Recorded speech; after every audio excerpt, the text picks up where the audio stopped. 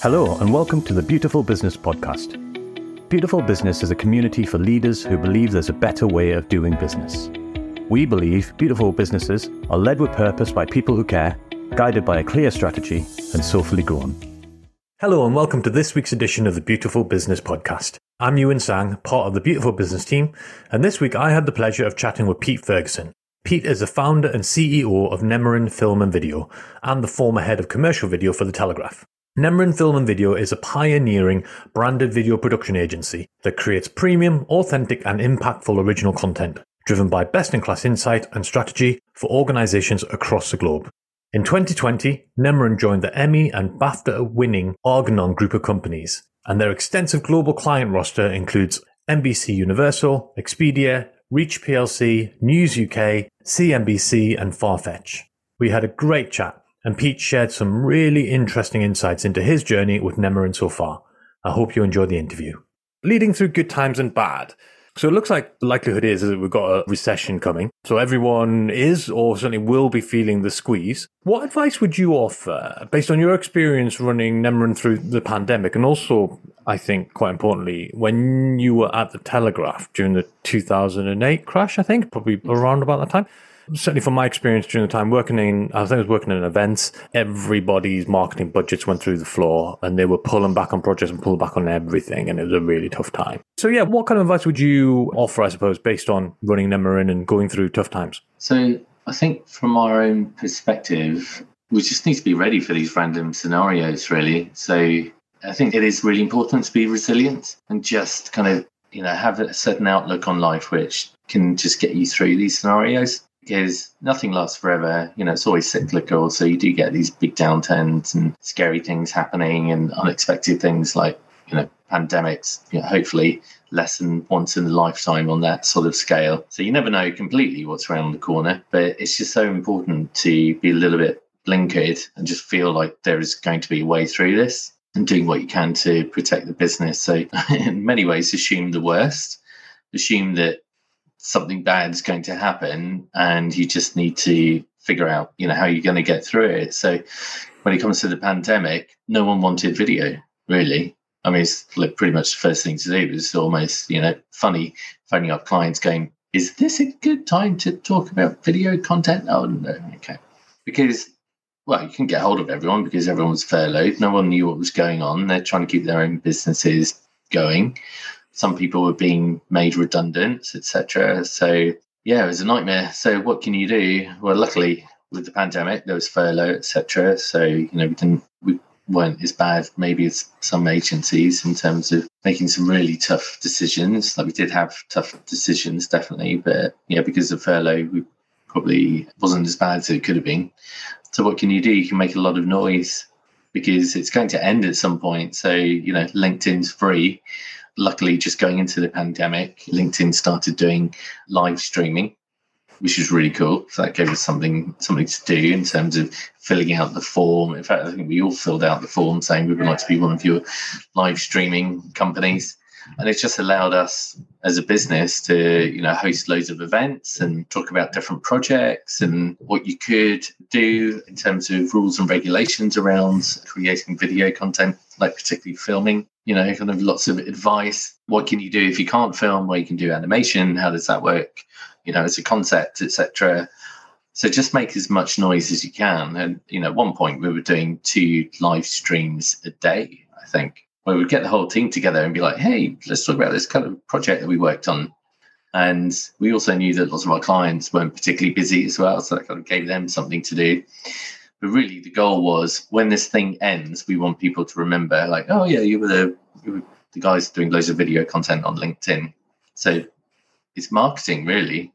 Mm-hmm. The instinct is don't spend any money on marketing. It's first to go. Well, there's an argument for maybe it should be the other way around, actually, which is hard when you're trying to, convince someone to part with their money on the video.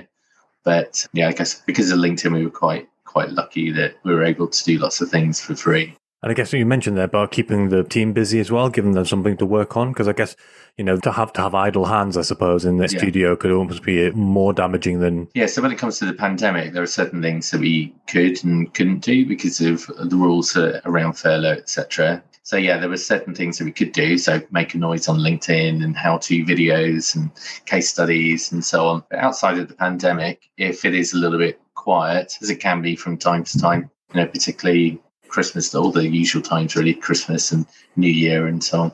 Although every time we think that, then suddenly it becomes really busy again. Classic.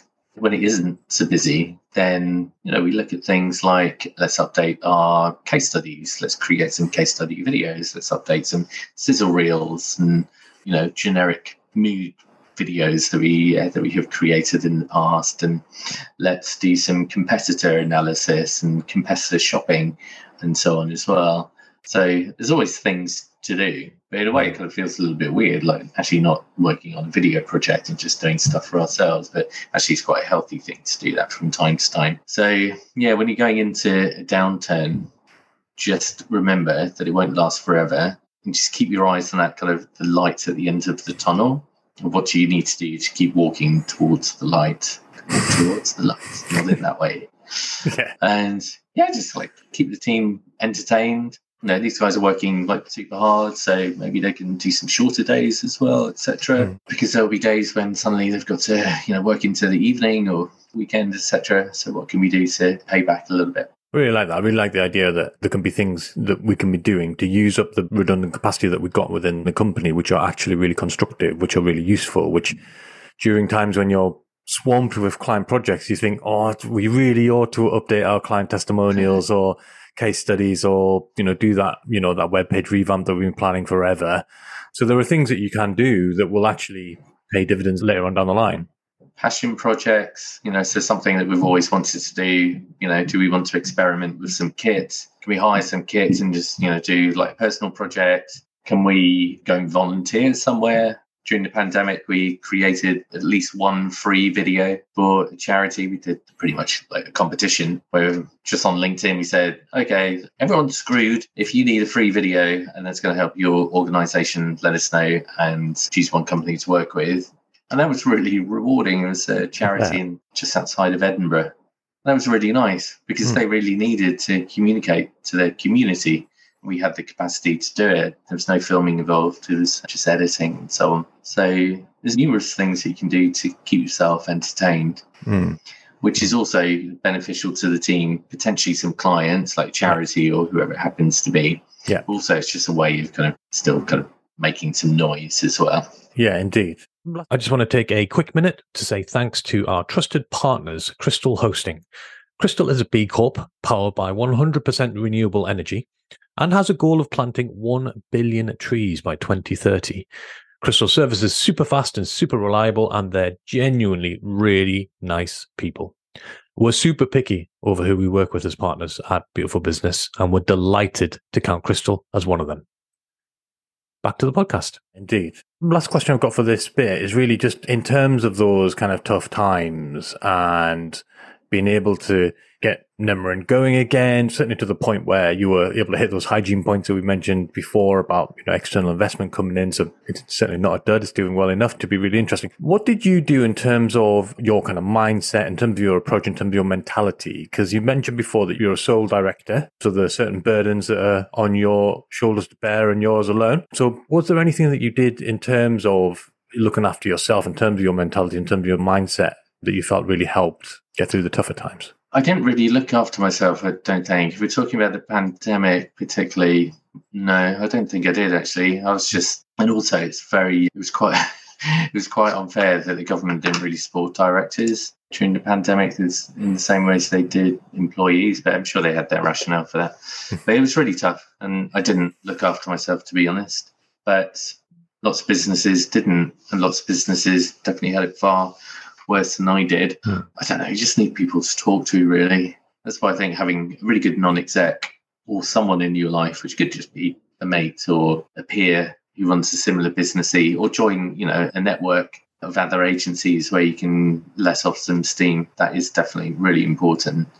Because it's, I don't know, would I say it's stressful running a business? I don't think stress is the right word, but it's not easy. It's really enjoyable. I wouldn't have it any other way, but it's definitely not easy. And yeah, it's easy to say there is a lot of pressure.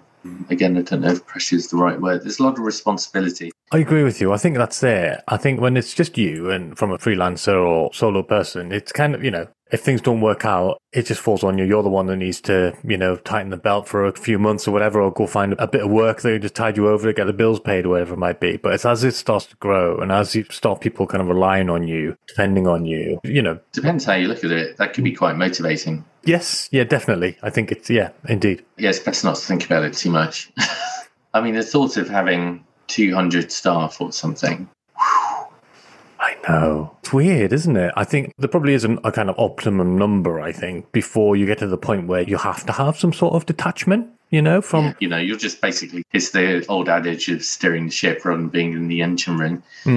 Once you get past like 10 to 15 people, that has to be the case. The directors have just got to be working on strategy and probably a little bit of kind of QCing, making sure that, the team's in good spirits and, lead hunting, etc. But yeah, you just need really good people who are just responsible for, my job is to get in sales.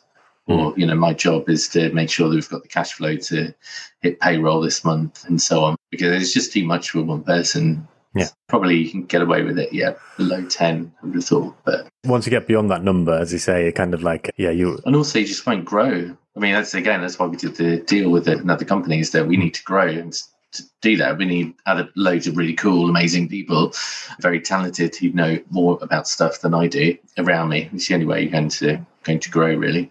Thanks, Pete, for sharing your experiences and insights running Nemorin Film and Video, and for telling us about the lessons you've learned along the way. Thank you for joining us for this week's Beautiful Business podcast. Beautiful Business is a community for leaders who believe there's a better way to do business. Join us next time for more interesting discussions on how businesses can bring about change, helping communities, building a fairer society, and safeguarding the planet. You can also join in the discussion at www.beautifulbusiness.uk.